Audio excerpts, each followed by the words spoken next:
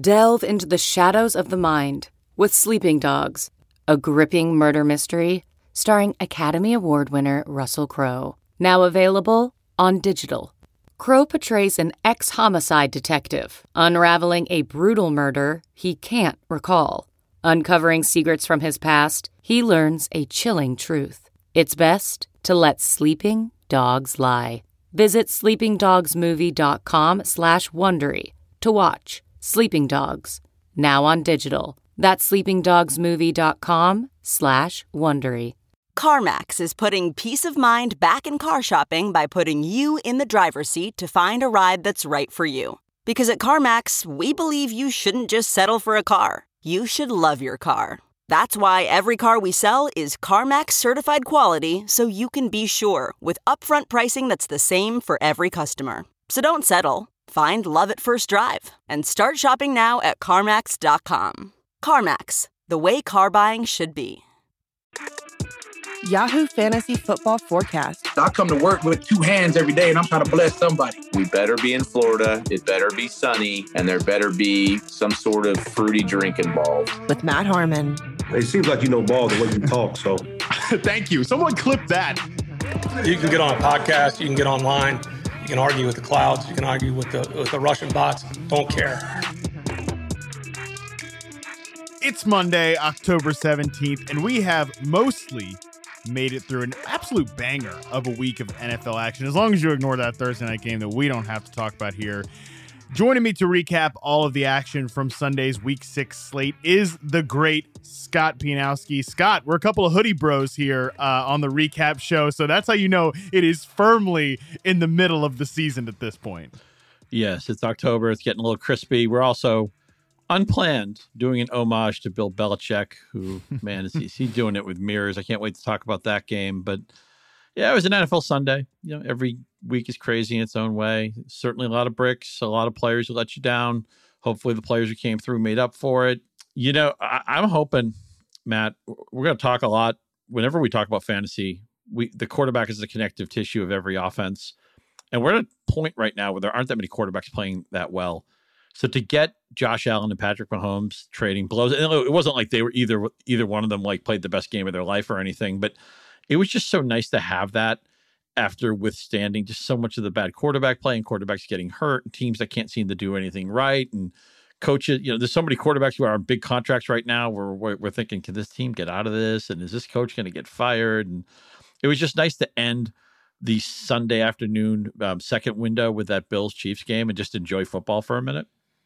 Yeah, it was amazing. And I agree with you that like the lack of consistent week to week popping off for kind of quarterbacks beyond the top guys, even like Lamar's had some, you know, kind of dicier games at this point. It was great to see these two. Can't wait to see him again, hopefully in the postseason. I even had somebody say when I was like, all right, let's do this again in January. Like, no, let's do it again in February. Like, enough with the NFC. Do away with that. Like, just make this the Super Bowl matchup. That would be nice. Doesn't work like that. Let's dive right into this game. Bills 24, Chiefs 20.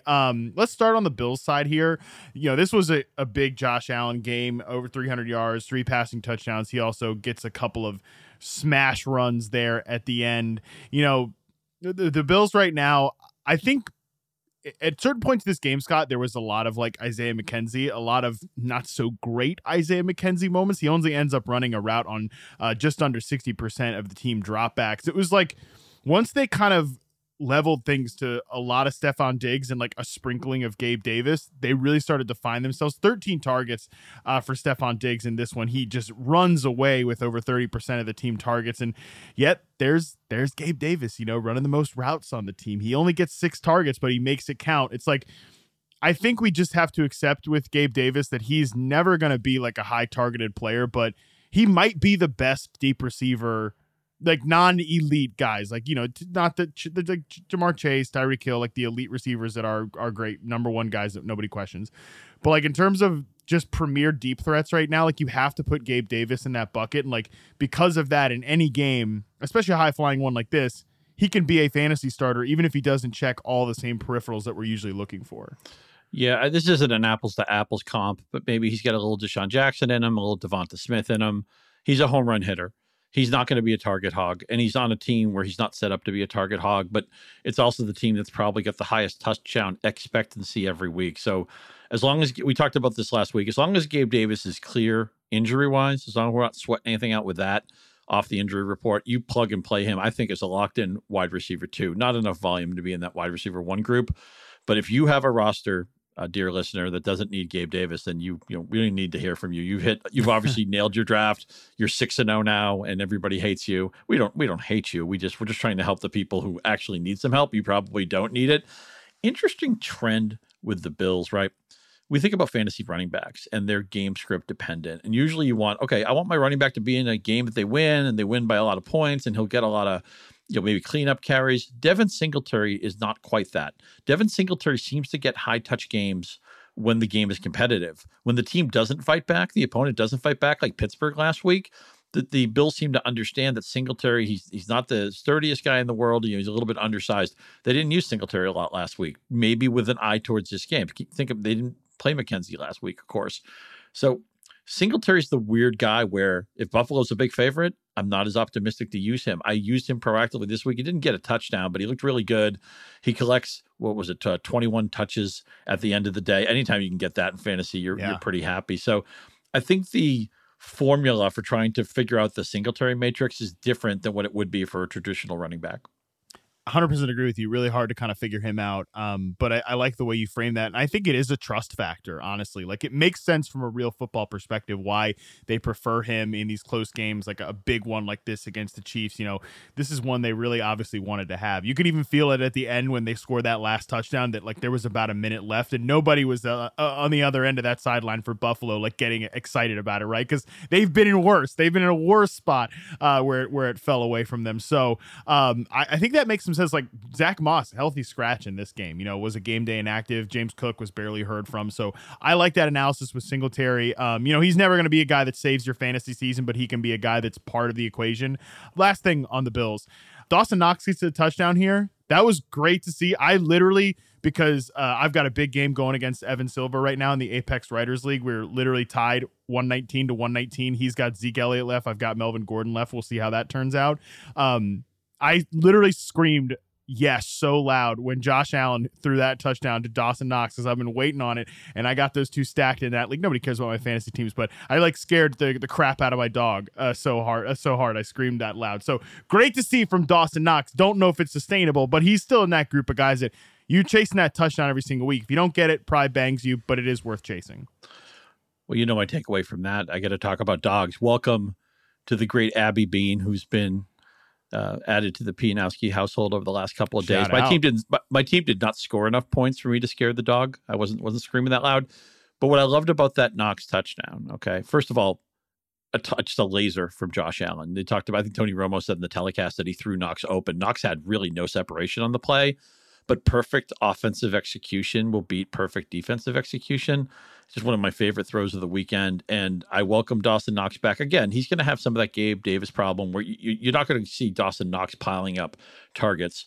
But in the great tight end wreckage of 2022, all we want for Dawson Knox is for him just to sneak back in that top 10, top 12 tight end bucket, to be somebody you could start unless you're really blessed with royalty. He wasn't that for the first month. He wasn't healthy. He's back in the mix. We know he has a fair amount of touchdown equity. That's how he lived last year because he didn't get a ton of volume. We're probably going to look at the same thing.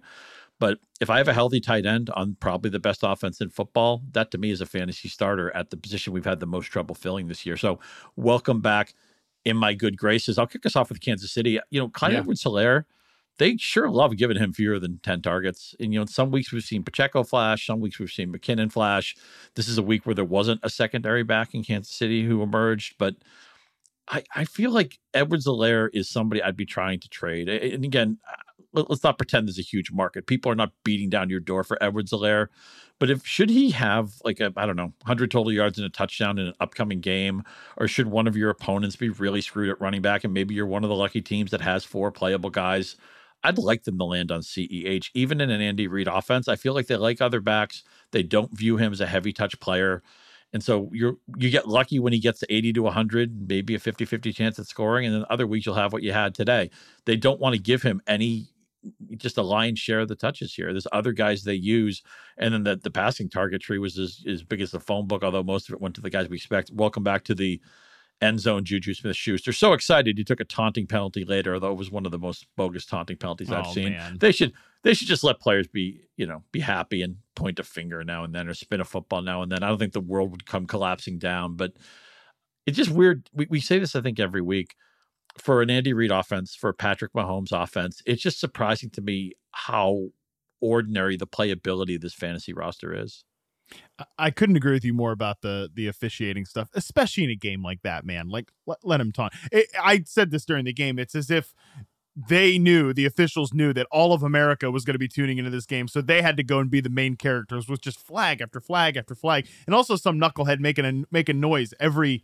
Like, do you hear that on your TV? Like it was driving me nuts. It's like, I feel like I'm, some 80-year-old man yelling at a cloud, but I do feel it was driving me crazy. But yeah, who cares? Whatever.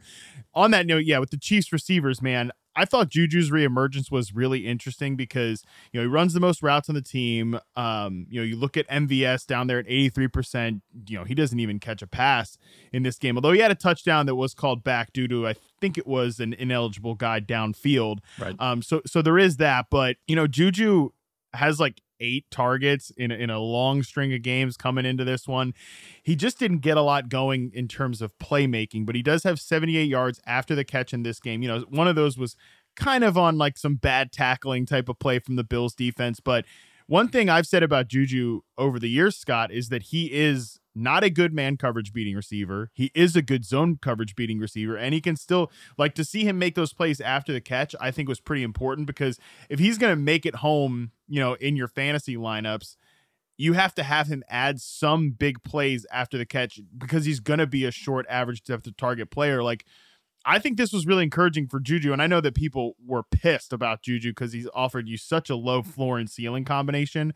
I'd like to think that this might be a moment that, he starts to kind of solidify himself more, because I just think he's not a great player. He's maybe a decent number 2 receiver, but we should theoretically be able to bet on a guy like that in this offense. So I'm hoping that this is more of a sign of things to come. Well said. Let me ask you one more question about the Chiefs, then we can move on. Because we have so much respect for Mahomes and Reid, who is the sleeper? Who's the stash on the Chiefs? Who's the player on this roster who right now you can't play him, but you're just waiting for his role to expand? I mean, I don't know if one of the backs, if Sky Moore, Hardman, MVS, who's the non-startable Kansas City player who you think is most interesting as a long-term stock? I think it's got to be either of the rookies, Pacheco or Sky Moore. Push come to shove, I think it would be Pacheco, just because like a running back, if CEH was to get injured or whatever, like that would make your season probably more so than a rookie receiver would, although we've seen that obviously make people's seasons before. So I think it's those two guys. And the reason I think it's still Sky Moore, because he does flash when he's out there. In today's game, 23% targets per route run. He only runs a route on 27.7% of the team dropbacks. I get it, but I think you could tell yourself a story that they have veterans ahead of him, so they're bringing him along slow, but he is their best man coverage beating receiver by a long shot. Like, adding MVS, I just said it's not Juju. We know McCole Hardman's kind of an up and down player, so I still have hope that Sky Moore could be that guy in the second half of the season. But obviously, if one guy of those two is going to make your season, it would probably be Pacheco, who I do think pops every time he's out there. Yeah, I think that's good advice. Go to the young guys. Yeah, agree. All right, let's move on to the NFC West game. Seahawks 19, Cardinals 9. This didn't quite turn into the big shootout barn burner that I think a lot of folks were hoping for, but if you had hope for Kenneth Walker, Scott, he certainly made it happen in this game.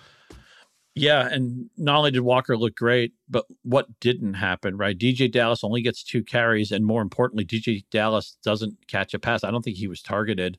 Now, Walker only caught a couple of passes himself, but we're not...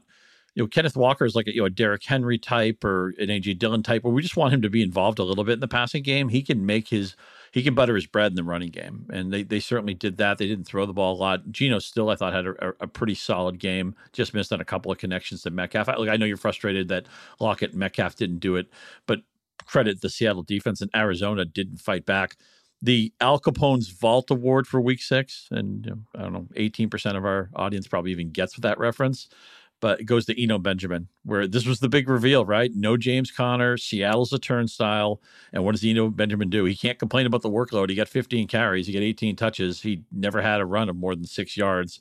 Really disappointing. And I don't know if Arizona's more frustrated that they're long-term tied to Kingsbury or long-term tied to Murray. Murray just needs more help, and he's going to get Hopkins back soon. Marquise Brown was dinged up in this game. I still don't like the way they're using Rondell Moore. I mean, he caught the 6 passes, but there was a lot of that low ADOT stuff. Zach Ertz has been better than I expected, but man, I feel like I say this every week. I can't believe Arizona was 7-0 last week. They were the Mercury Morris last undefeated team to lose. Because I'm picked every week. I'm auto picking against the Cardinals. I don't trust Cliff. I mean, look, Murray had to run for 100 yards today just to try to keep this game afloat, and even then, they never scored a touchdown on offense. I think they scored on defense, right, on a botched punt or something like that. We use the word broken a lot with offenses. All week we talked about the Rams' offense being broken, a little bit unbroken today against Carolina. We'll get to that later, but the Arizona Cardinals look broken to me, and I don't think getting Connor back, I don't think getting DeAndre Hopkins back is going to fix that. I think they just have fundamental problems in their infrastructure that can't be fixed within a season. Yeah, and the problem, they get Hopkins back, like you said, but you mentioned Marquise Brown's injury. You know, you've seen a walking boot after the game. X-rays were negative. X-rays are almost always negative, right? Like, the big thing is going to be the MRI. You know, I've seen a few folks speculate on multiple week absence. They play on Thursday this week against the Saints. Like, I would say, you know, very, very low percentage chance we see Marquise Brown in that game. So this is what happens with bad teams, right? Like, this is how a season goes south, is that the timing almost never works out for them. And the problem with these, like, it's such a weird team because they've had Marquise Brown, who has, I think, played better than both of our expectations. Even if I like Marquise Brown as a player, but I think he's produced more than I expected. Like, you mentioned Rondell Moore. I get that his role is frustrating, but like, I think that's probably all he can do. Like, I keep calling him a fake receiver because I don't think he is like a real wide receiver. And like, Scott, you know, I went back and watched his game against the Panthers when he had to line up outside because AJ Green was out there. It's like, guy's 5'7", they're having him run go routes on the outside. They might as well throw you and I out there, dude. Like, I mean, I got a lot of height on Rondell Moore, but he's certainly got more speed than I do. So like, those plays are hopeless. We don't know that. We don't know he's faster than you. I know he is. Oh, I know. What year does Cliff Kingsbury get the Nick Saban coaching fellowship, right? Where he takes in Lane Kiffin, or he takes in Steve Sarkisian and says, "Okay, come here, be a coordinator, rebuild your brand, and then go get a high profile coaching job somewhere else in college." I don't think Cliff look, coaching's hard, right? I mean, you and I are smart, but I mean, there are. What you have to be able to do to be a coordinator or coach at any football level is incredibly sophisticated, but I can say with a fair amount of confidence, Cliff Kingsbury's never coaching an NFL team again. Yeah, I think it's just how long does he last in this job? I mean, they just signed him to an extension, man. I know. Him and Tyler, the GM too, and the quarterback, like, they all gave these guys new contracts, and I don't know. It's just, there's not a lot of hope to build on here. So, you know, we'll see how much does how comfortable is Michael Bidwell with paying people money for you know, who don't work for him, I guess, is the thing here. Any concerns? Talk about how quickly things change. Remember last year, the NFC West was the hot division. Like, you know, make every NFC West game an island game. And now it's like, okay, I mean, I like Seattle because they kind of escort people down the field. Not so much today. The Rams have problems. The Niners, I don't know what happened to their defense. They have like 11 starters, and I think 7 of them are hurt or something like that. And they lose to Atlanta today. It's just, man, the NFL is such a snow globe, and they just constantly shake it. And the moment you think you know, you're chasing a butterfly, and the moment you think you know where that butterfly is, you swing the net and the butterfly's somewhere else. Just real quick on Seattle here before we move on. I don't personally have any like big concerns about Geno Smith and the passing game. Like, I think I'm going to continue to rank those guys. I mean, we're always going to sort of be on like turning back into a pumpkin watch with Geno Smith, but I think I'm going to need a couple more games here to freak out about it, even though he goes under 200 yards here. And then Ken Walker, like, I don't think I'll rank him outside the top 15 backs rest of season in like any given week. How about you? Oh yeah, Walker's a locked and loaded starter, and Seattle, I got to figure that Arizona not doing much was more of a comment on Arizona than it is on Seattle's defense. So you want to say, okay, who gets to pick on the Seahawks next? It's the Chargers next week. It's the Giants, and then the Cardinals rematch in 3 weeks. So, you know, Austin Eckler, he'll be smiling all week because he knows he's up against that Seattle defense. And maybe he's too polite to say anything bad about an opponent, but who knows? Maybe even Josh Kelly can sneak into some value in week 7. Hey, yeah, that's a good call, Scott. All right, let's move on. Bengals 30, Saints 26. Joe Burrow comes in there wearing Jamar Chase's national championship jersey, and the results were certainly there. 7 for 10 for Jamar Chase, 132 yards, 2 touchdowns. A couple of the plays here were the kind of things that I was like pulling my hair out wanting to see from this Bengals offense. Like, they got him moving around, a little bit, Jamar Chase pre-snap. They get him on a curl route, which they had been running like no curl routes, no dig routes. It's just been like slants and goes for Jamar Chase, which was ridiculous. So I don't think the Bengals have quite all the way figured this thing out in terms of their offense, but the Chase big plays back in our lives was certainly a good thing to see. As soon as that news came out that Burrow was repping the Chase jersey, I just should have, okay, what DFS contest can I get Burrow and Chase hooked up together? Obviously, and it was a good week to do it because there was so much affordability in the backfield that you could pay up for premium players at other positions. Now, granted, one of those touchdowns, the Saints just pretty much said, okay, Jamar Chase, you're dipped in radioactive waste. We have no interest in tackling you near the sideline. I can't decide if the Saints defense is really any good. I'm starting to think that maybe it isn't. They didn't have Marshawn Lattimore in this game. That's worth noting. Which is a huge absence. Of course, they did crush Joe Burrow on a couple of sacks to the point that I was like, is he gonna get up? So yeah, they're a little hit and miss, that defense, for sure. Yeah, it's funny. The first 2 games the Bengals couldn't protect Burrow, and part of that was on Burrow. Quarterback sacks are also about the quarterback, and then the protection was clean the last few games. Today was in the middle. He did take 3 sacks. He took a lot of big hits, but he gets over 300 yards. He proactively runs in a touchdown, which is something he did a little bit at LSU. He hasn't done a ton of it in the NFL. I really need the Bengals in a year where I'm struggling to find answers on offenses. I'm struggling to find quarterbacks I trust. Whether or not I roster that quarterback, I just want to trust him for the connective tissue issue. It's just really nice to see Chase get off the mat. Mixon didn't have the greatest game in the world, but he scored a touchdown. He was active in the passing game. Burrow played well. I know T. Higgins didn't do exactly what we wanted, but he was healthy enough to get 10 targets. He's a darn good football player. Hopefully he'll be closer to 100% next week. It would really be good for fantasy if we can just count on the Bengals as like, at their best, like a top 5 offense, and at their worst, at least in the top 10 or 12, just a plus offense that you want to watch, that you want to be proactive about. When somebody maybe becomes a starter for a week or 2, you can plug them in like a P. Ryan or something like that if it ever comes to it.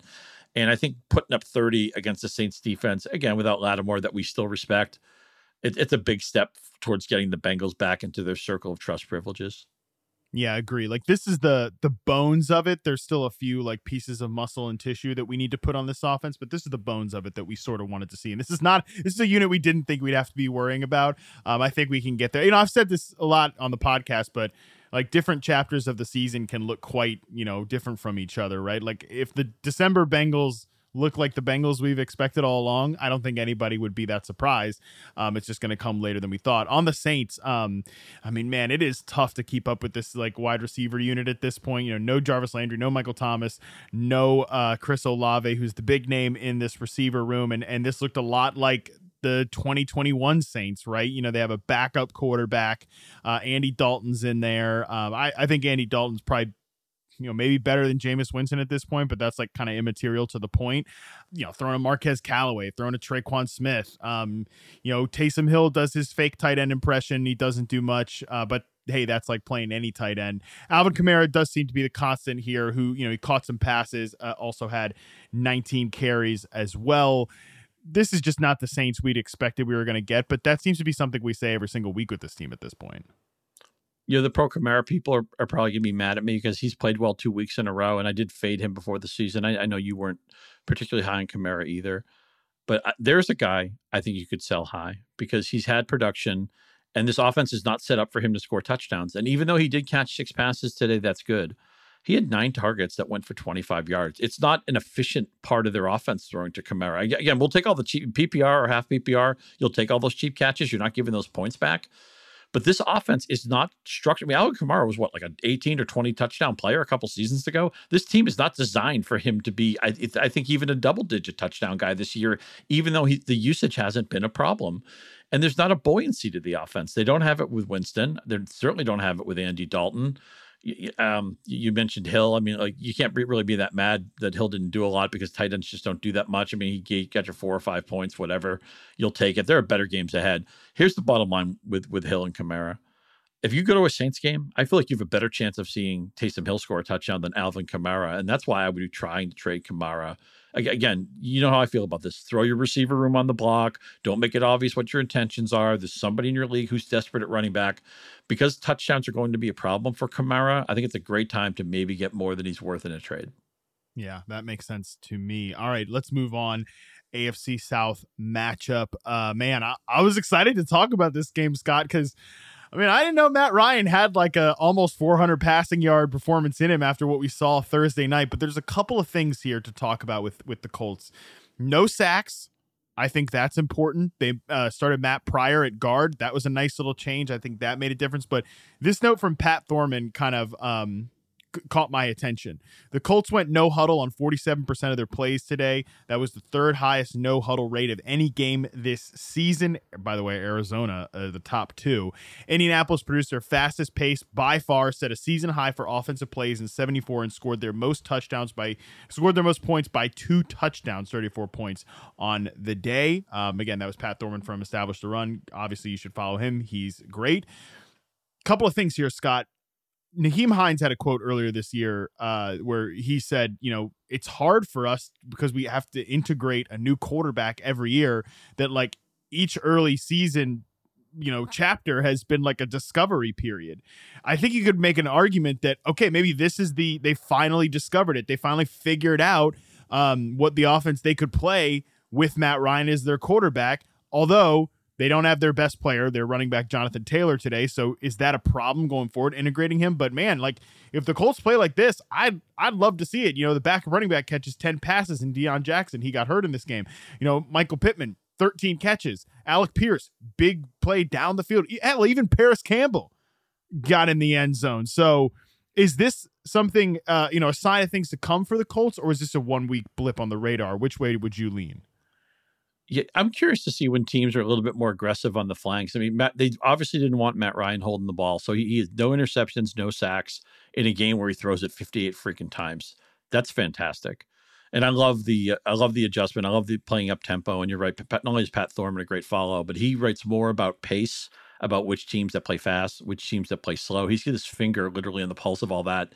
And so you're getting some awesome tidbits from Pat that I don't think you're really getting from anywhere else. Much love to the Establish the Run 100%. Crew in general, but I'm a big Pat Thorman fan, and I'm glad you brought him into the show here.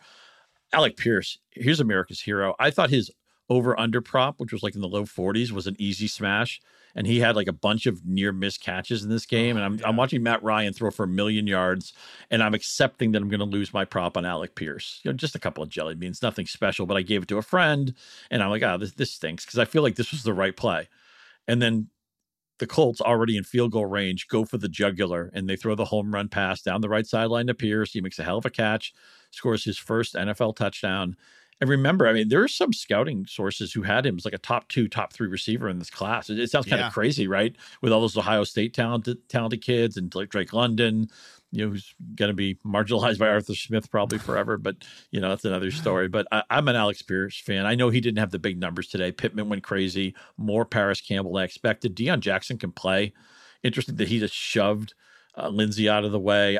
I don't see any reason why Nyheim Hines is better than him. I mean, I know they've invested in Hines, and of course Taylor's going to get back soon. But give credit to Frank Reich, okay? They played a horrible game against Jacksonville the first time. Jacksonville spanked them, and Indianapolis said, okay, we're going to learn from that. We're going to try to self-scout and put out something different today. This was a competitive game. Jacksonville was ahead for most of the way, but I'm just impressed that Frank Reich, in a short window, because this game, the first matchup was just, a few weeks ago, was able to come out with something totally different. On the flip side, maybe this is confirmation bias, because I feel like I was a little bit ahead of the story and it didn't happen the week I thought it would happen. But man, Travis Etienne sure looks like the best running back on this Jacksonville roster. Do you concur? I agree with you. I think it's kind of been like almost consensus opinion at this point, but you're right. You were saying this like 3 or 4 weeks ago that Travis Etienne might, surpass James Robinson in time. I think we're kind of here. 12 touches, 108 yards for Travis Etienne, 13 touches. The thing with James Robinson is he's not going to totally and completely go away, because he's good in certain areas. The team likes him as a pass blocker. He's like a good grinder back. It's sort of like on the flip side where you were talking about Alec Pierce, and I was with you, man. As soon as he had that big contested catch down the field, it was another like fist pump moment, because I was excited about Alec Pierce today.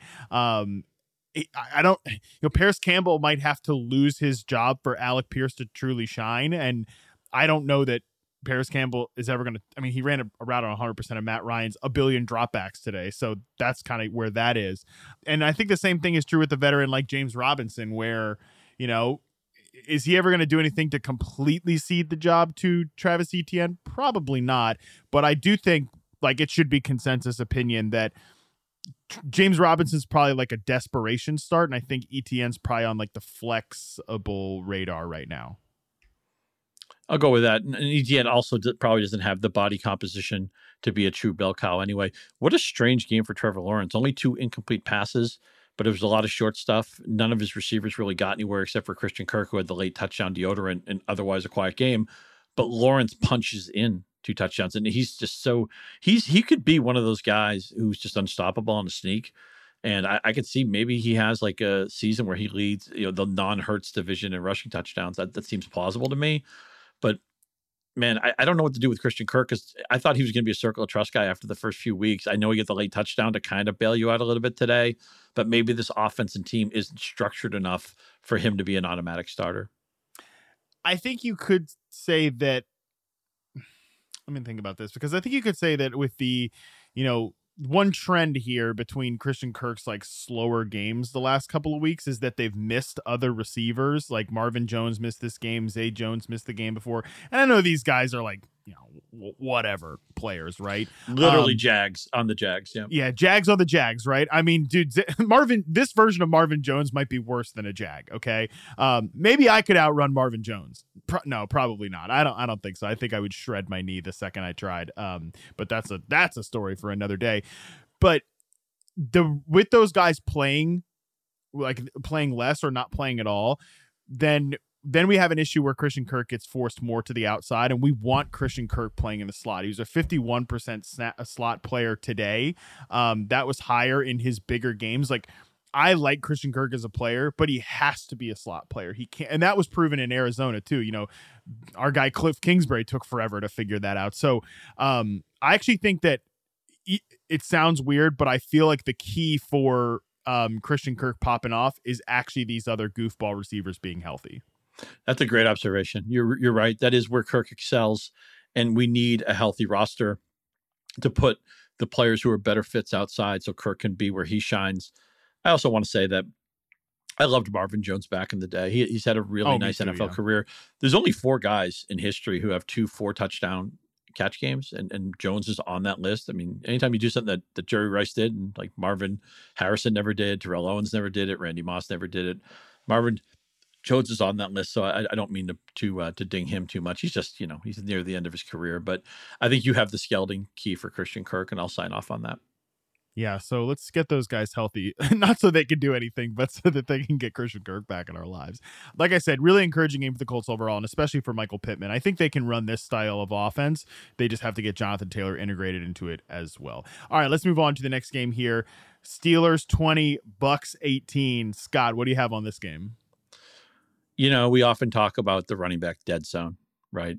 Round 4, 5, 6, whatever it is, the tight end dead zone, right? If you don't go early at tight end, maybe you should just go cheap. This year, there's been a quarterback dead zone. Let's revisit your summer draft. This is my preferred strategy in Superflex, right? Was that I wasn't going to be the first team to take a quarterback, but I wanted to take 2 good ones. And even in a standard start one league, I was prepared to, go with the boring, reliable vet. Well, this is what the board looked like at quarterback. Quarterback 8 was Tom Brady, who's been disappointing. Quarterback 9, Russell Wilson, he's crushing you. Quarterback 10, Dak Prescott is hurt. Trey Lance is hurt. Aaron Rodgers has really been a brick most of this season. Matthew Stafford, we haven't felt good about. Derek Carr and Kirk Cousins have been, I would say, mild loss players. They're not absolutely torpedoing you, but you're certainly not getting a surplus of value from those guys. And then it goes down to guys like Kenny Pickett, Taysom Hill, Baker Mayfield, Carson Wentz, Mac Jones, Ryan Tannehill. I'm just reading in a list.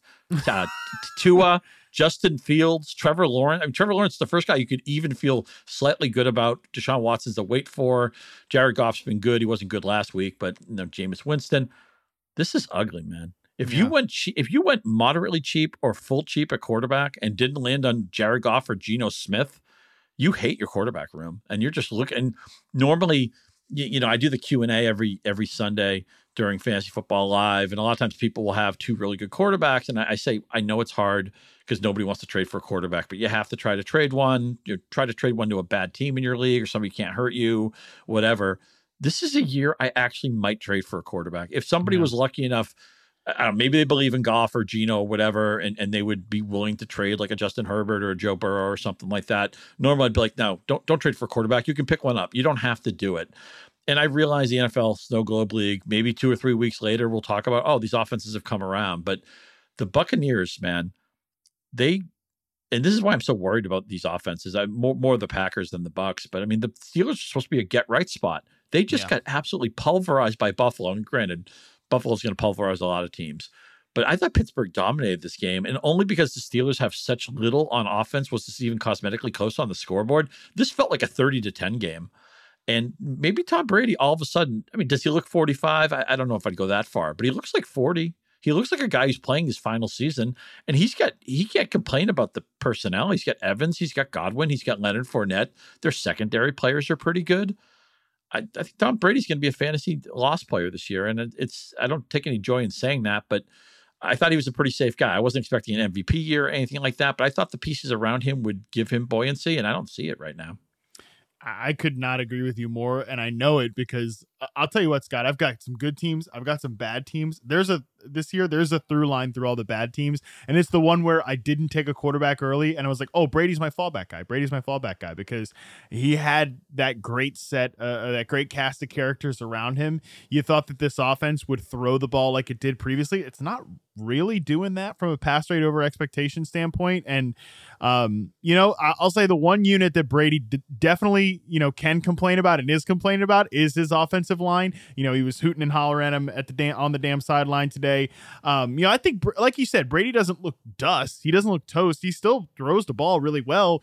He just might be 5% worse, something like that. And that thin margin for error for a pure pocket passer in fantasy football matters a lot. And the weaponry obviously hasn't been at full strength throughout the course of the season. So there is that, but man, I'm with you that my vibes around Brady sort of kind of encapsulate the problem with the quarterback position as a whole this year, which is if you didn't take a guy early, you hate your life right now. He's got 5 games with 1 touchdown pass. It's gotten to the point where anytime they're close to scoring, I expect it to be Fournette. Yeah. And I still think Fournette, they're not a good running team. I think Fournette has still looked pretty good and has, like, when he gets out there as a receiver, that's some of his best work. I think actually them passing the ball more is good for Leonard Fournette. I think they kind of tried to slam their heads into a brick wall a little bit too much in this game against the Steelers. I watched a lot of this game for whatever reason.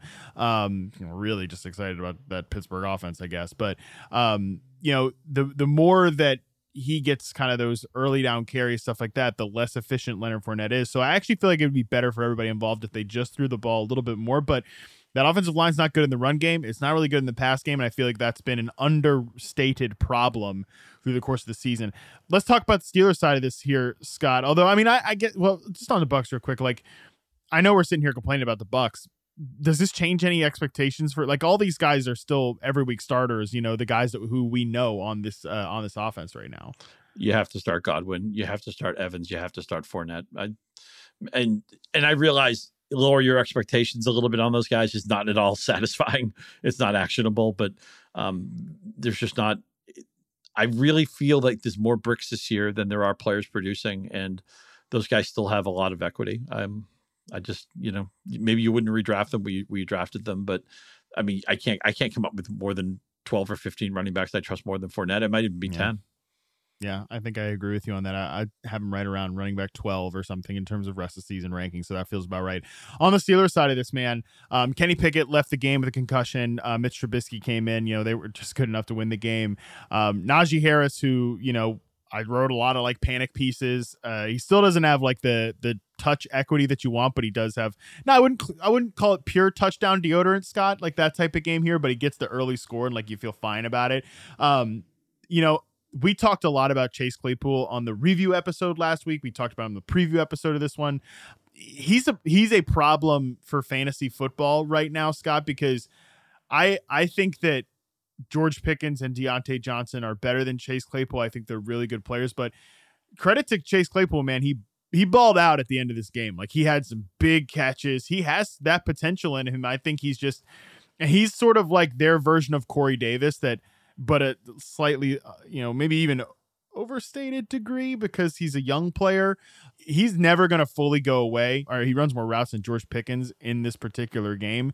And unfortunately, I think that's just going to kind of have to be what we deal with these guys. Yeah, I call those guys fantasy obstructors, where they're not good enough to necessarily start, but they get in the way of players you may want to start. But I got to be fair, and you said it, Claypool was terrific today. This was rookie year Claypool, caught all of his targets, and there was a high degree of difficulty on some of those catches. He looked great, and I got to give it up for him, because I thought I ranked him probably, 45, 50, 55. I didn't field a Claypool question. If I did, I'm sure I told you to start the other guy.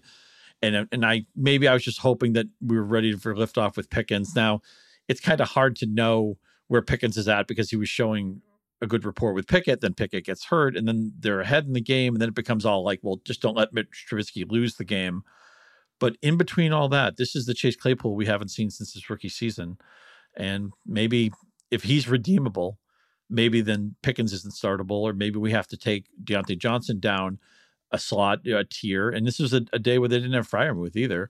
And really, Harris did just about nothing except for that touchdown catch. He only runs for 42 yards. At least the touches were there, and they didn't use a lot of Warren after a week where Warren did play a lot. So you can at least say to yourself with Harris, okay, every week I'm getting 15 touches, probably. That's the floor. He could get 20 in the right situation. He was used at the goal line for just a cheap walk-in touchdown. Give it up to Mike Tomlin, man. Their defense looked great. This crowd was into it. For a team that I don't think anybody thinks is going nowhere. It's probably the first time that Tomlin's going to have a sub 500 record, but they showed up, and there was nothing at all fluky about this upset win. But unfortunately, Claypool apparently is a mouth to feed this offense again, which just means that this offense doesn't, they're splitting up like a really small pie. This isn't a Thanksgiving pie that's going to feed 8 to 10. This is like a gas station pie that like hardly feeds you, and you take 2 bites of it and you want to throw it away. This offense does not have a lot of value to divvy up, and so getting another mouth to feed with Claypool will actually be more problematic than anything else. I'm not sure what I want to do less. Watch Matt Canada's offensive design or eat a pie from a gas station. So while I figure out the answer to that question, Scott and I are going to take a quick break. When we come back, we'll recap the rest of the Week 6 games. Searching for NBA playoff coverage? We've got you. The Old Man and the Three, presented by BMW, gives you an inside look into the world of sports. Hosted by former NBA sharpshooter and Duke legend J.J. Redick and sports writer Tommy Alter, The Old Man and the Three offers unprecedented access to the league. Tommy and J.J. discuss the NBA and interview some of the biggest names in the league, like Devin Booker and Luka Doncic. NBA final season is the perfect time to dive in, and you can listen to The Old Man and the Three wherever you get your podcasts. To hear episodes brought to you by BMW. Push the limits this NBA season with the brand that set the ultimate standard. BMW, the ultimate driving machine. All right, Scott, Vikings 24, Dolphins 16. What the hell is going on with the Dolphins, man? Like last week, Teddy Bridgewater knocked out of the game before I even get home from the studio taping FFL. Skylar Thompson. I thought about our boy Andy Behrens, who admitted out loud, nobody asked him to admit it, but he admitted out loud on multiple Yahoo programs with us, Scott, that he was starting Skylar Thompson in a fantasy matchup. Skylar Thompson gets knocked out like as I'm walking through the front door today. I mean, and then Teddy Bridgewater gets in because he was like the backup. I don't know what the hell is going on there, but they lose this game. From a fantasy angle, though, like our guys mostly got home, Tyreek Hill and Jalen Waddle, being those guys. Mike Gesicki pops up for a couple touchdowns, gets to do his really bad gritty dance that everybody goes on and on about. But the Dolphins, it just feels like they're totally and completely like out of rhythm. It does sound like Tua will be back next week, which I think should hopefully get their season back on track. Right. Although anybody who played Hill or Waddle, I mean, you get 25 targets between them. Yeah. They both went over 100 yards, although Hill was dehydrated, as he often is, had to miss some snaps in this game. Those guys, talk about inelastic value, right? They've done it with all 3 quarterbacks. And the reason why Andy was playing Skylar Thompson in one league is because I outbid him for PJ Walker. That was real skillful play there. I can't wait. Can't wait to count the 3 points that PJ Walker scored for me, although he did get hurt in that game. So it's cut him a little bit of a break. But I just feel like Hill and Waddle right now, I don't think it matters who the Miami quarterback is. They could roll out David Woodley or Don Strock or, Dante Culpepper, whoever you want to throw out there. Those guys are balling. And, maybe it's going to be a false window, but it was just nice to see Gesicki get involved because it wasn't that long ago that I thought Gesicki was a top 10 fantasy tight end. And it seemed like this new offense, okay, he's not really a blocker. He's more like just a big jumbo slot guy. I wasn't sure they'd have something for Mike Gesicki to do. To his credit, he's handled it really classy. He hasn't popped off. He said, I'll do whatever you want me to do. I got to learn a new position. The skills I have to improve. But it's just cool to see him actually do something in this game. I think the team that's getting a pass, because Miami, the quarterback changes and all that, this obscures the fact that Minnesota did just about nothing on offense. I mean, Jefferson just talented his way to 100 yards. Dalvin Cook broke off one long run, scored a touchdown, saved your day. Otherwise, he did nothing. Irv Smith did the Kelsey catch a short touchdown, but do nothing else. 4 for 7 and 1, the most Irv Smith line ever. Thielen got so true. Actually, the most Thielen line ever too. 4 for 36 and a touchdown too. And while Kirk Cousins is not playing poorly enough to be torpedoing your season, I mentioned him with that quarterback, that middle tier, that dead zone of quarterbacks. You're getting a lot of 175 and 2 from Kirk. He's not winning you anything either. The guy who's first place in your league doesn't have Kirk Cousins. Yeah, 100%. Right. Like, it's hard to know where to go with this Vikings offense because it's just, they have such talented players. All of these guys are still really good. Sometimes Scott, like I watch his team, I'm like, yeah, this is great. It's still a team quarterbacked by Kirk Cousins. And Kirk Cousins is like perfectly, I think he is the perfect, Chris Wessling's old thing about Andy Dalton, late great Chris Wessling, about the prime rating NFL quarterbacks. Like if you had a quarterback better than Andy Dalton, you had a franchise quarterback. If you had a quarterback worse than Andy Dalton, you didn't have a franchise quarterback. You had a quarterback problem. I feel like Kirk Cousins is that new guy. I think they did the show in the offseason trying to do a new, the new, Dalton scale or whatever the ATN guys did. I didn't catch the episode. My bad. But like, I feel like, dude, Kirk Cousins got to be that guy, man. And there's some times when this offense looks really good, it's humming, but other times it's a unit quarterback by Kirk Cousins. And I kind of feel like we just need to live with that. Yeah, I love the idea of that line and delineation. In fantasy baseball for years, Matt Barry used to call it the Wandy line. If you were better or worse than Wandy Rodriguez, you were worthy of a streaming spot for starting pitcher. And man, do I miss Chris Wesseling, just a curator of fine things and just a thinker and a poet and a writer and just a positive spirit. Man, we need more people like him. And I'd like to think he's looking down on us and still adding to our life. Go back and read Love You Blue, what he wrote about the Houston Oilers or what he wrote about the Cincinnati Bengals offense in the 70s, the early Bill Walsh offense. It just a terrible loss. I'm still feeling the sting. And I didn't know him as well as you did, but what a great dude he was. And I agree, Kirk Cousins could be that guy. He may be the line of delineation in 2022. Giants 24, Ravens 20. Lord Podcast read on the outline. I know he's really looking for an answer for this. How the hell is this Giants team 5-1? I think they're really well coached. I think it was sort of underrated this offseason that, they got Brian Daboll, who was a big ticket item. A lot of people wanted to hire Brian Daboll. So that was a good signing, a good, good head coaching get. He goes right out and plucks Mike Kafka from Andy Reid's coaching tree to be his offensive coordinator and call the plays. I think this offense has been really well executed, really well designed for, a team playing with a bunch of goofball receivers. And then on defense too, and this was the thing today, the Ravens decided they were going to move on from Don Wink Martindale, their longtime defensive coordinator, a guy who plays really aggressively. Like, Scott, this is I'm gonna be the old man here again.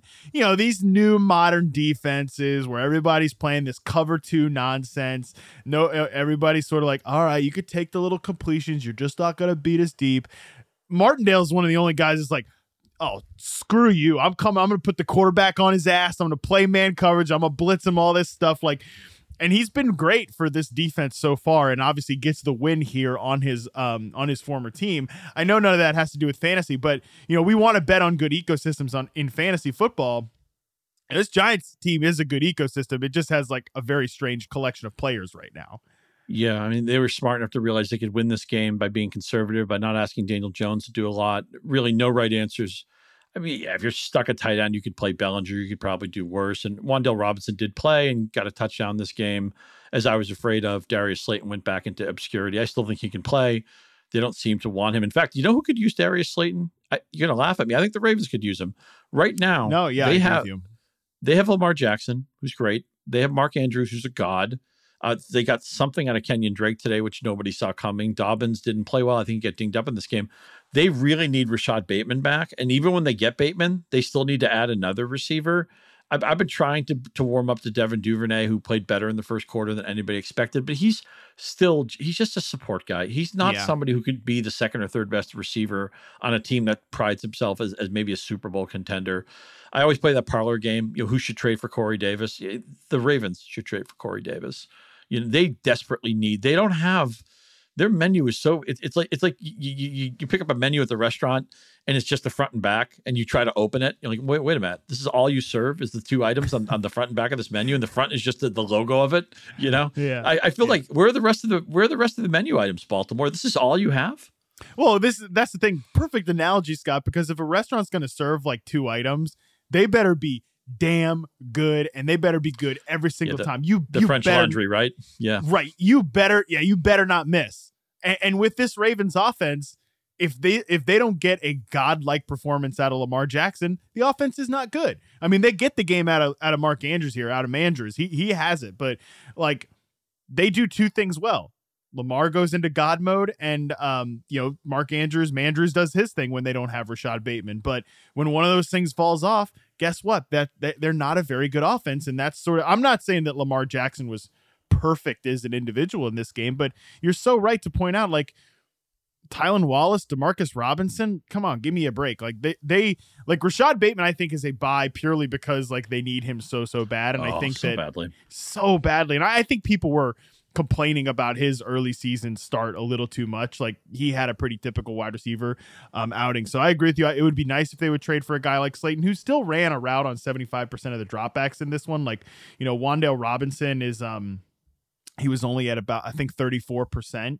So that will grow as he gets healthier. But yeah, Slayton's not a guy they want to use a ton. So he could be on the trade block. But let's talk about J.K. Dobbins here for a second, man, because Kenyon Drake. Kenyon Drake goes. There we go. We have to talk about this. Do you have the stomach? Do you have the stomach to fab Kenyon Drake? I mean, you might, because here's the thing. The frustrating part, I think, with J.K. Dobbins is we know that this was like a complicated, unusual recovery, right, from his injury. It wasn't just a traditional clean ACL, whatever. Then I get this tweet from Field Yates after the game. Ravens head coach John Harbaugh said that J.K. Dobbins was limited to just 7 carries today because, quote, his knee tightened up. I think that something like this happened last week, right? Because Kenyon Drake was a game day scratch when J.K. Dobbins had his first big game. Then against the Bengals, I'm like, man, we're seeing a lot of like Kenyon Drake in this game. Like, what happened to J.K. Dobbins, despite the fact that he had a couple of good runs? And then this game, like, it actually happened, right? And if you have J.K. Dobbins on your fantasy team, and I told a few people that you could play J.K. Dobbins in a somewhat decent matchup today, you got to be worried that this is going to happen literally any single game, and you have no idea when it's going to happen. I'd be afraid. I realize running back does not have a lot of right answers, but I don't have any confidence that Dobbins is going to be able to withstand what they need him to do. But again, unfortunately, there's no answer. I mean, Drake had a great game today. I don't think anybody thinks that's repeatable, and your own level of desperation at running back will determine what you do. And then we'll just trot out, love the Drake, hate the Drake. We'll get to say that. We'll get another 2 or 3 weeks of mileage out of that. Who knows? Maybe Dalton Del Don will have Kenyon Drake ranked number 7 on his running back board next week. I don't know. But I thought Kenyon Drake was out of our lives, and I guess he isn't.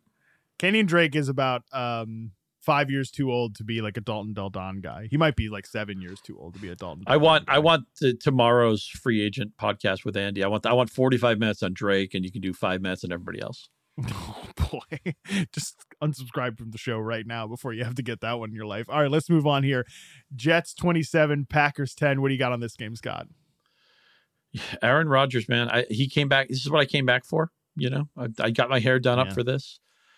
To be fair, he was on the injury report with a thumb.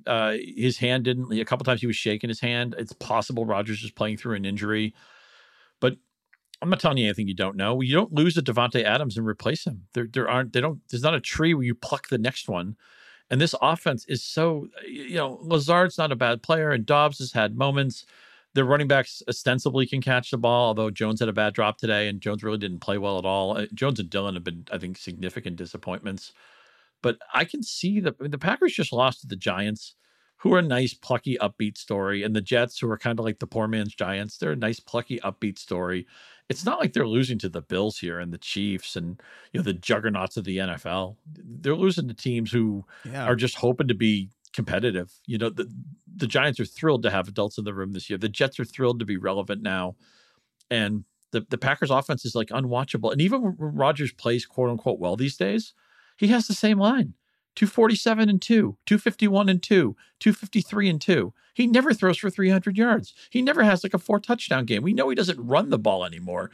So you're hoping when he has his quote unquote good game, you get like a quarterback 11 out of it, or a quarterback 13, or a quarterback 9. There's no upside here. There's nobody to drag him. I realize, and this goes for Brady too, that if you've ever done the early shovel, early bury thing with Brady and Rodgers, they have come back to stick it in your face so many times. Rodgers is the 2-time reigning MVP, but so much was tied to an all-world receiver. And no matter what these players turn into, and again, you could say something nice about Lazard and Dobbs. Tunyon had some moments today. That's great. They're all good players. There's no great player in this offense, and Aaron Rodgers needs great players to drag him. It needs to be part of what this offense is.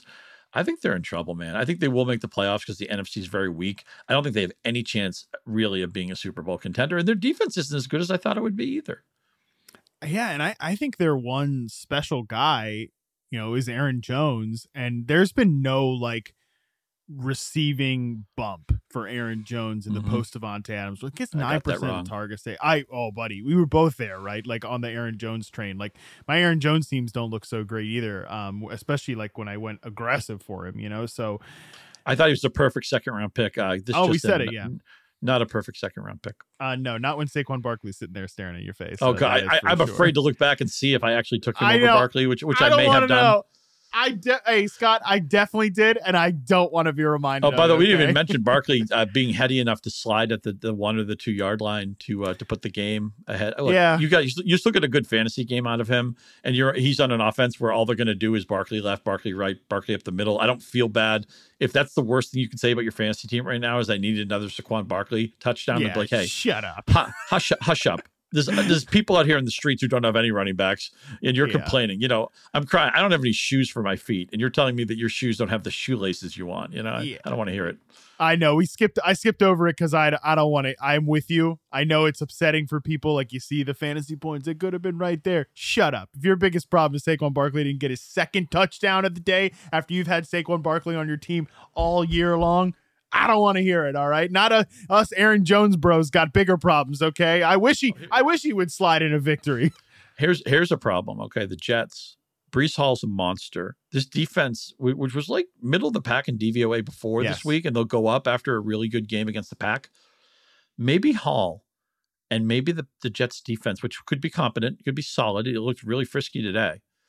Maybe it's going to torpedo the rest of this offense because they do not want Zach Wilson to lose the game. They're basically doing the Justin Fields, okay, look, you're our quarterback, but don't give the game away. We can keep it close with Hall. We can keep it close with the defense.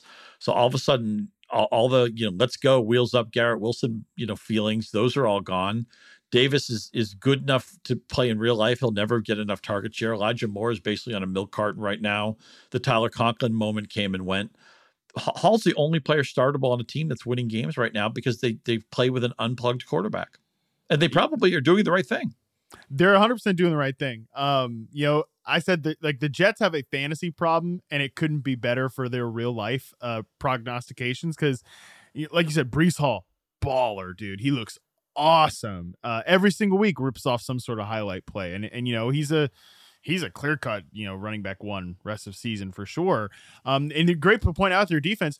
They're top 8 defense in EPA per play since week 4. Like they have truly turned it around, looking like early on, oh man, it was going to be another bad season for Robert Saleh's defense. But that basically leaves the receivers, and Breece Hall does a lot of damage as a receiver too, which complicates the receiver problem here. It leaves those guys to pluck at scraps, and Scott, they're too good. Like there's too many good guys plucking at the scraps. Like talk about a gas station pie. Like that's basically what the Jets passing offense is from. I don't even know if I want to call it that. It's like they're not even plucking at a pie simply because of the size of it. They're like trying to all split like what, a cupcake or something like that. And there's too many good players there. Like I would love to see Corey Davis traded. The Jets have no incentive to trade him because he's a pretty good receiver. Elijah Moore's good. Garrett Wilson's good. All these guys, like even Braxton Berrios goes and scores a touchdown today because he can kind of play a little bit. So I think all of these guys, all Jets players who are not Breece Hall or Michael Carter can,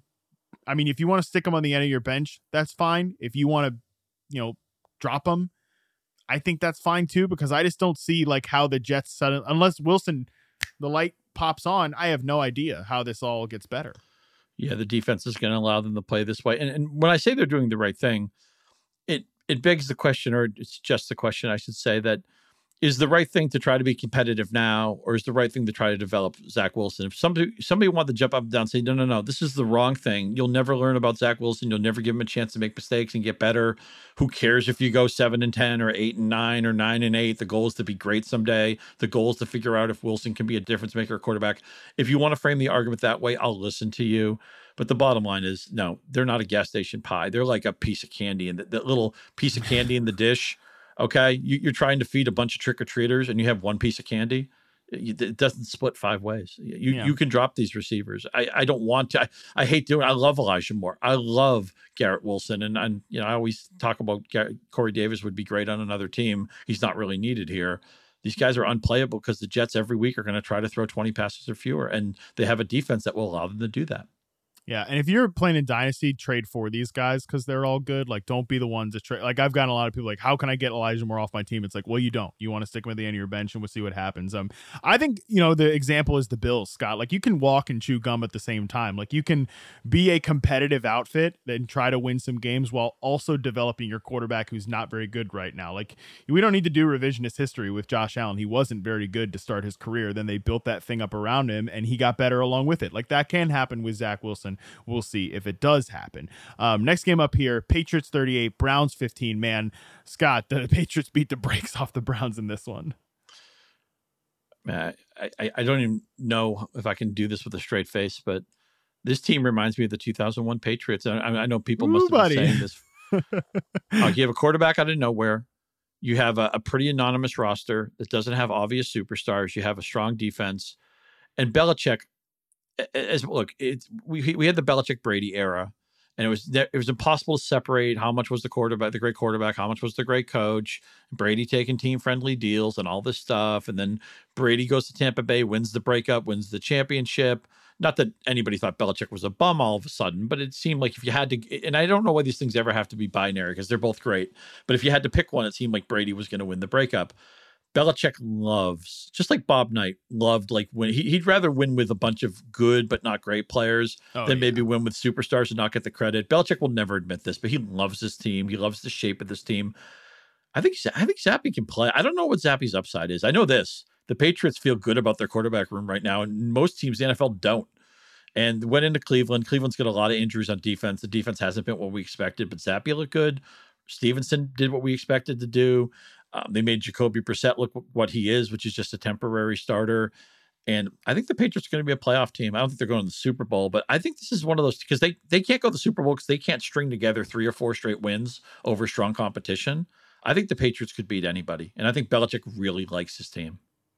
I couldn't agree with you more. And like, we've lauded Jacoby Myers on this podcast a lot. 4 for 60, you're going to take that. If it's like Jacoby Myers, you're starting him at flex. Like, he's a good player. Devontae Parker has a pretty decent game. Like, rookie receiver Tyquan Thornton has given them some pop too since he got in there. And Nelson Aguilar misses this game, so that might be part of the reason. But they've been dying to hit on a receiver pick, Scott. And I don't know that Tyquan Thornton is going to be like the next AJ Brown or something like that. I don't know if he's a very, very skinny player, but he's got some speed for an offense that needs it. And they're a really interesting team overall. Everybody laughed about their free agency last year. Well, both their tight ends look pretty good today. I mean, maybe Belichick was ahead of the curve on that after all. Maybe, I'm sure you overpaid them, but you have to overpay. Yeah. I mean, Jacksonville overpaid Christian Kirk, still a good player. This is schematically, even though they lack a true superstar in offense, although Stevenson's a heck of a good player. And we like Myers. He's smart. He does really well in your metrics. But the Patriots threaten the strata of the field in a lot of different ways with a lot of different guys. They're actually more difficult to scheme for, I think, than most people realize. Now, the question would be, how good is Mac Jones? Is he more of just is he an Andy Dalton type? And I'm also curious, do you have any sense of, because look, I've fallen in love with ostensibly backup quarterbacks before. I fell in love with Gardner Minshew. I was talking earlier this season of, wouldn't it be fun to see Gardner Minshew run the Eagles? You know what? It's actually fun to watch Jalen Hurts run the Eagles. I still like Minshew, but I'm going to walk away from that take. I'm a Patriots fan. Give me some cold, hard truth about where you see it. It's only a couple games into Zappi's career, but what have your observations of him been? Yeah, I think he's looked good. And, you know, in his first game, when he got thrown out there against the Packers, I definitely think there are moments when he looked like overwhelmed, right? Now, these are two bad defenses he's played since then. The Lions are a bad defense. The Browns are a bad defense. Despite the names they got over there and some of the money they've handed out to guys on defense, that unit is a problem. That's one thing I definitely came away from this game thinking, like, we're attacking the Browns defense. We don't care with who going forward. But I do think that Zappi's looked confident. He's gotten the ball out to guys, and this is the best thing that can happen to you as a team. Like, obviously things went sideways with Gardner Minshew in Jacksonville. Like, I mean, Urban Meyer, remember when Urban Meyer gave him every single first team rep in training camp for a long stretch of time? Things got a little weird with Gardner Minshew there, but this is the perfect thing that can have happen to you. Like, if you have a Bailey Zappi as your backup quarterback, as opposed to, like, you know, dusty 50-year-old Brian Hoyer, who should be the quarterback coach, not the backup quarterback. Like, that's the best thing that you can have as a team. Like, I think he's looked pretty good getting the ball moving. And I think he's offered him a little bit of something from like a mobility standpoint that I wonder if Mac has in his back pocket. I'm not 100% sure about that. So that'll be a big thing to watch when Mac Jones gets back out there. How much does this offense change? Because we're kind of liking where it is at this point. Indeed. On the Browns side of it, like, I don't know that there's much to talk about. Like, they're kind of circling the drain a little bit, with that. But we know they'll get Deshaun Watson back, like, at some point, and we'll see how that goes. Like, I think the Browns are we know what to do with this team, so we don't have to talk. At least Brissett targeted the guys we want, right? I mean, it wasn't a good Cooper game, but he got 12 targets, and Njoku was targeted heavily. If you had to play Peoples-Jones as a desperation, he came through with a playable line. He certainly didn't win anything for you, but you got kind of what you were hoping for out of him. At least Brissett throws the ball to the people we care about for fantasy, and he's been just slightly below league average, which is about what they could have expected. They're not going to go far in games when Chubb only gets 12 carries, but that was a lot of the game situation and the game flow. Falcons 28, 49ers 14. I don't know how, Scott, but the injury bug doesn't just bite the 49ers every year. It takes them out back and kicks their ass every single year. I mean, they already didn't have Nick Bosa coming into this game. They're missing several other defensive players. They lose Ward, their top cornerback. Mike McGlinchey, they lose in the middle of this game. You know, even Brandon Ayuk left with a cramp at some point despite having a monster game. Hey, I was feeling pretty good when Michael Pittman and Brandon Ayuk were like the top fantasy scorers there for a little bit at the wide receiver position. So I liked that. But man, the 49ers it's just every single year with the injuries with this team. Yeah, it was almost like a college team where like a bunch of the defensive players went to a party and they got suspended. But usually college teams are usually spineless. They usually have the suspensions when they're playing somebody that they're 27-point favorites over. Oh, we're going to bench 6 guys for this team that for South Carolina A&T, and then Springfield A&M, and then we'll wax them anyway. But I feel dumb that I thought the Niners would win this game. And very early on, it was clear that the Falcons were alive. Atlanta's the only team that's covered all season, by the way. I was wondering a week ago if Jeff Wilson had played well enough to maybe earn a decent backfield share when they get back Elijah Mitchell. Not only did Wilson not go anywhere today, he didn't get a lot of carries, but he had a critical fumble. And every coach hates fumbling, but Shanahan's very high up on that list. I feel like Wilson's chances to keep a decent share here go down because of that fumble. On the flip side, it's weird. The Falcons win, and they beat. I know they beat a shorthanded Niners team, but whatever. You beat the Niners; they're one of the better teams in football. You feel good about that, and yet they throw 14 passes, and yet even on a day where Kyle Pitts breaks his maiden, he scores a touchdown in America for the first time. He still only has 3 for 19 on 3 targets. It's all touchdown deodorant. He's probably going to end the week as like tight end 14 or something like that. We didn't even misrank him. Zacchaeus is more productive than Drake London. I know that Mo Castillo, who does the Sunday pickups, the look ahead, he talked about Mariota, and I totally get that. But I'm afraid any week you start Mariota, I even benched Mariota for some fairly sketchy quarterbacks this week. It's going to be the wrong play this week. But I feel like Mariota could throw 12 passes in any game. He threw 14 today. Even when they fall behind, they're going to run the set up the run.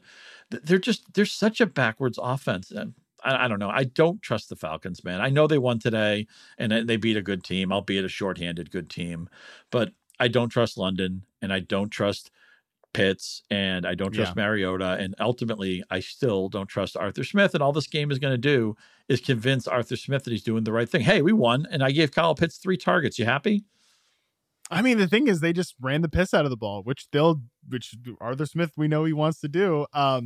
Drake London had 46.8% of the team air yards and put up 3 for 40. That's crazy that's the type of offense this team is. And Kyle Pitts, by the way, currently is the tight end 11. So you might be right about that prediction. London's basically this year's Pitts, where you see the talent. You're like, I know this guy is good. I know he's good. Why doesn't Atlanta think he's good? I don't know. I like Arthur Smith's offense. I know that's like a sin for a fantasy analyst to say. I just think they just don't have a good quarterback situation. That could be it. And maybe you just have to play. It's the almost famous quote. It's a think piece about a mid-level quarterback who's struggling with his own limitations in the harsh face of stardom. Yeah, and on the 49ers side, like Lester Bangs, by the way, would hate Arthur Smith. I just want to point that out. He'd have the Atlanta Sucks t-shirt. By the way, love the helmets, right? What those helmets? Oh, they look so good. If I could have changed my pick the moment I realized they were wearing those red helmets, I would have. Well, man, they look great in those. They really botched their whole uniform rebranding. Those throwback uniforms look awesome. On the 49ers side, I know I'm just complaining about the injuries, but if this defense starts to decline, which is a shame because it was such a joy to watch that defense, it was awesome. But like best in the league. If it starts to decline, like I do think that's good news for guys like Ayuk, for Kittle, for Debo, who, combined had 33 targets today. That's not the way San Francisco wants to play. That is the way we want them to play from a fantasy standpoint. Like, I still think all 3 of these guys are probably every week starters. Even Ayuk, who gets 2 touchdowns, and I know a lot of people was on a lot of people's benches, but this was kind of the matchup to do it. So Ayuk's just such a good player. Like, we'll see what happens with the 49ers. I don't want to sit here and do a bunch of 49ers talk. Dalton and I will talk 50 minutes. After the 45-minute waiver show, after 45-minute waiver show with Andy, we'll do the 55-minute 49ers today with Dalton later on in the week. Rams 24, Panthers 10, last game here. Scott, interesting game. The Rams managed to get the win here. Robbie Anderson manages to get himself thrown out of this game. I was complaining a lot this week, Scott, about like the vultures. I know Josh Norris called them vultures, like in a tweet responding to me, like trying to circle the Panthers roster and just pick at all their good players. One of the guys that people were talking about is like, oh man, this team should trade for Robbie Anderson. Dude, they're going to have to cut Robbie Anderson. He got his ass thrown out of this game for arguing and fighting with coaches. By the way, Robbie Anderson has been terrible for like a year and a half now. He's had like maybe 1-2-ish good seasons, and his contract is terrible. So I don't know that teams are just going to be lining up to trade for Robbie Anderson at this point. Do you think, is there any chance of McCaffrey or Moore getting traded? I think there's a 0 chance DJ Moore gets, like 0% chance. They just extended his contract. They like him. They want to build around him. It just makes no sense. Like, they're probably drafting a quarterback first or second. They might end up first overall in this year's draft. Like, they're going to want DJ Moore to be there for that. McCaffrey, I think the reports are they'd have to be like blown away by an offer. And, that means like multiple first round picks, which if that's the case, nobody's trading multiple first round picks for Christian McCaffrey. I'd say there's probably like a 10% chance he could get traded, but I think both are on this roster. It's so weird to see a fantasy team have just one relevant player, which is what the Panthers have. Did Allen Robinson and Darrell Henderson get into the circle of trust today?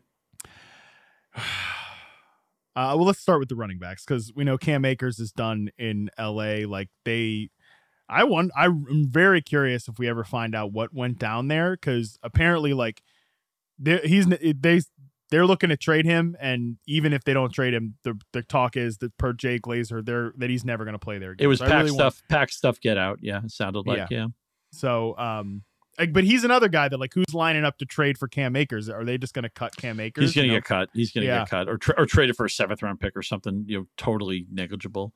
Yeah. So again, same with Robbie Anderson. Although Robbie Anderson, unlike Cam Akers, has a load of money coming his way. Yeah, I think Darrell Henderson back in the circle of trust. He's just like talk about buoyancy, Scott. This offense is not going to have that much buoyancy.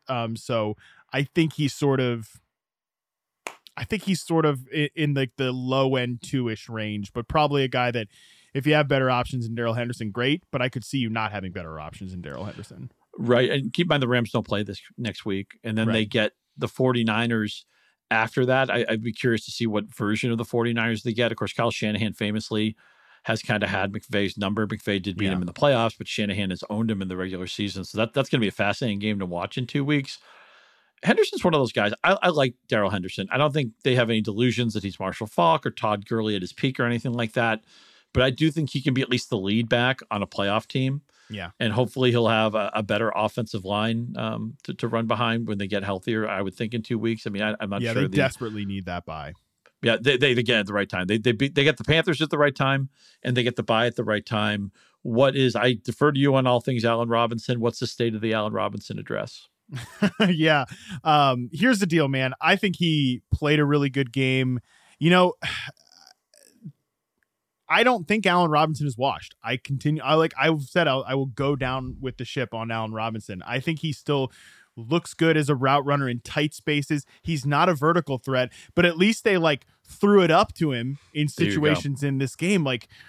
I think he can separate short and underneath and even in some intermediate routes, but what they almost never did with him at any point this year is okay, just go up and win the pass. And I almost kind of wondered, because he looks like he's got a little bit of a hitch when he's running right now. I wondered, man, are they concerned he can't even jump up for balls anymore? But he clearly can, because they throw him all these damn fade routes all the time. So I think that the offensive line issues and the overall problems with the offense were bigger problems for Allen Robinson than Allen Robinson himself. If he's not on a waiver wire in your league, you probably don't have to do it this week because they have a bye week, but I bet you could add him for free maybe going into next week, something like that. Maybe let waivers run this week and then add him as a free agent afterwards. I don't think Allen Robinson is cooked. I think once they get Van Jefferson back, that will help things. They desperately need to fix the offensive line. Don't know how they're going to do that. Joe Noteboom got carted off in this game. We'll have to keep their starting left tackle. We'll have to keep an eye on that. But yeah, I think that Robinson, he can, miss me with the next gen stats separation numbers and all this stuff. He can still play, and they're gonna throw to him in tight spaces. They're gonna throw to him in the red zone, in the end zone. We know that. And to see him get involved in ways where they were moving him around pre-snap, there was a series when right before Ben Skoranek ran the touchdown in, where Cooper Kupp caught a big pass. Then Allen Robinson was moved around pre-snap and caught a 22 gain on an over the middle route, not the little sideline stuff they'd been doing with him. And then on the next play, they hand the ball, they do a reverse or end around, whatever, to Ben Skoranek. Allen Robinson throws a block on two guys. That's what they wanted. Honestly, he looked fired up and engaged too, probably because they got him involved early. So I know that was a lot, Scott, probably more than you asked for, but I don't think Allen Robinson is done. I've maintained that throughout the year. I think they've just been trying to figure some things out, and maybe they figured them out coming out of the bye. I don't know. Yeah, there is a proactivity to the Robinson use today, which gets a player in the flow of the game and gets them, everybody wants to feel good about themselves. You get that first catch out of the way. Some of the throws, as you mentioned, were trust throws where there maybe isn't separation, but you're going to give Robinson a chance to make a play. So that's very encouraging. I did a piece last week and I did talk about it in this spot here. I don't know if I included this one key element though. Bye weeks, just, it's a great moment to trade and all that. You get to take stock of your team. One other really important thing about bye weeks is that your opponents and you as well are going to drop players you don't want to because you have to, because you have pressing needs that need, you have a game you have to win now. And so what's going to happen is good players are going to get cut because the team is desperate. Yep. So it's always important to try to audit and monitor the drops and all that, but more than ever, and who knows, maybe it's as little as a guy like Justin Tucker might get cut in the league because somebody doesn't have the luxury of holding him over. By the way, Justin Tucker missed a kick today, which is just totally upsets my view of the whole world because I don't want Justin Tucker to ever fail at anything, even if it's a really long kick to hit an upright. I mean, he's the best kicker I've ever seen, but just make sure you're auditing the drops because especially some of these bye weeks have 6 teams that don't play. So you're not going to believe how good the talent is. And it's it's nothing's more frustrating than, it's usually Barons too. How did Barons pick up this great player? When was he cut? Oh, okay. I didn't audit the drops in that league. And Andy, who, ran 5 miles at 5:30 a.m. was on the waiver wire at 6:30 a.m. when I might've been asleep and missed out on this play. So make sure you're auditing those drops, especially during bye weeks. And if you're one of the lucky ones, okay, you can look ahead. Like I had one team where I didn't have anything really pressing. I picked up Darius Slayton in the league, but I didn't need to use him. I'm like, oh, I don't think Darius Slayton's really all that valuable. So I said, you know what? What am I doing on defense next week? I have a defense that's going on bye. Is there a defense right now that would make sense that would save me the problem of having to spend fab for it? So you can do look aheads that way too. Just again, you get the bye season, and I know to a lot of people it's frustrating. To me, it's more interesting because we have more choices and we have unusual choices that we won't get in September. But just make sure you're doing a lot of auditing with who's not playing and what players surprisingly got cut, because you're going to be shocked. Oh my God, why did Jim cut that guy? Oh, because he has to win because he's 1-5. That is great advice how to navigate these rocky waters of the bye weeks out there. And on that Allen note, Robinson's back, man. Allen Robinson is back, baby. We saved the best for last.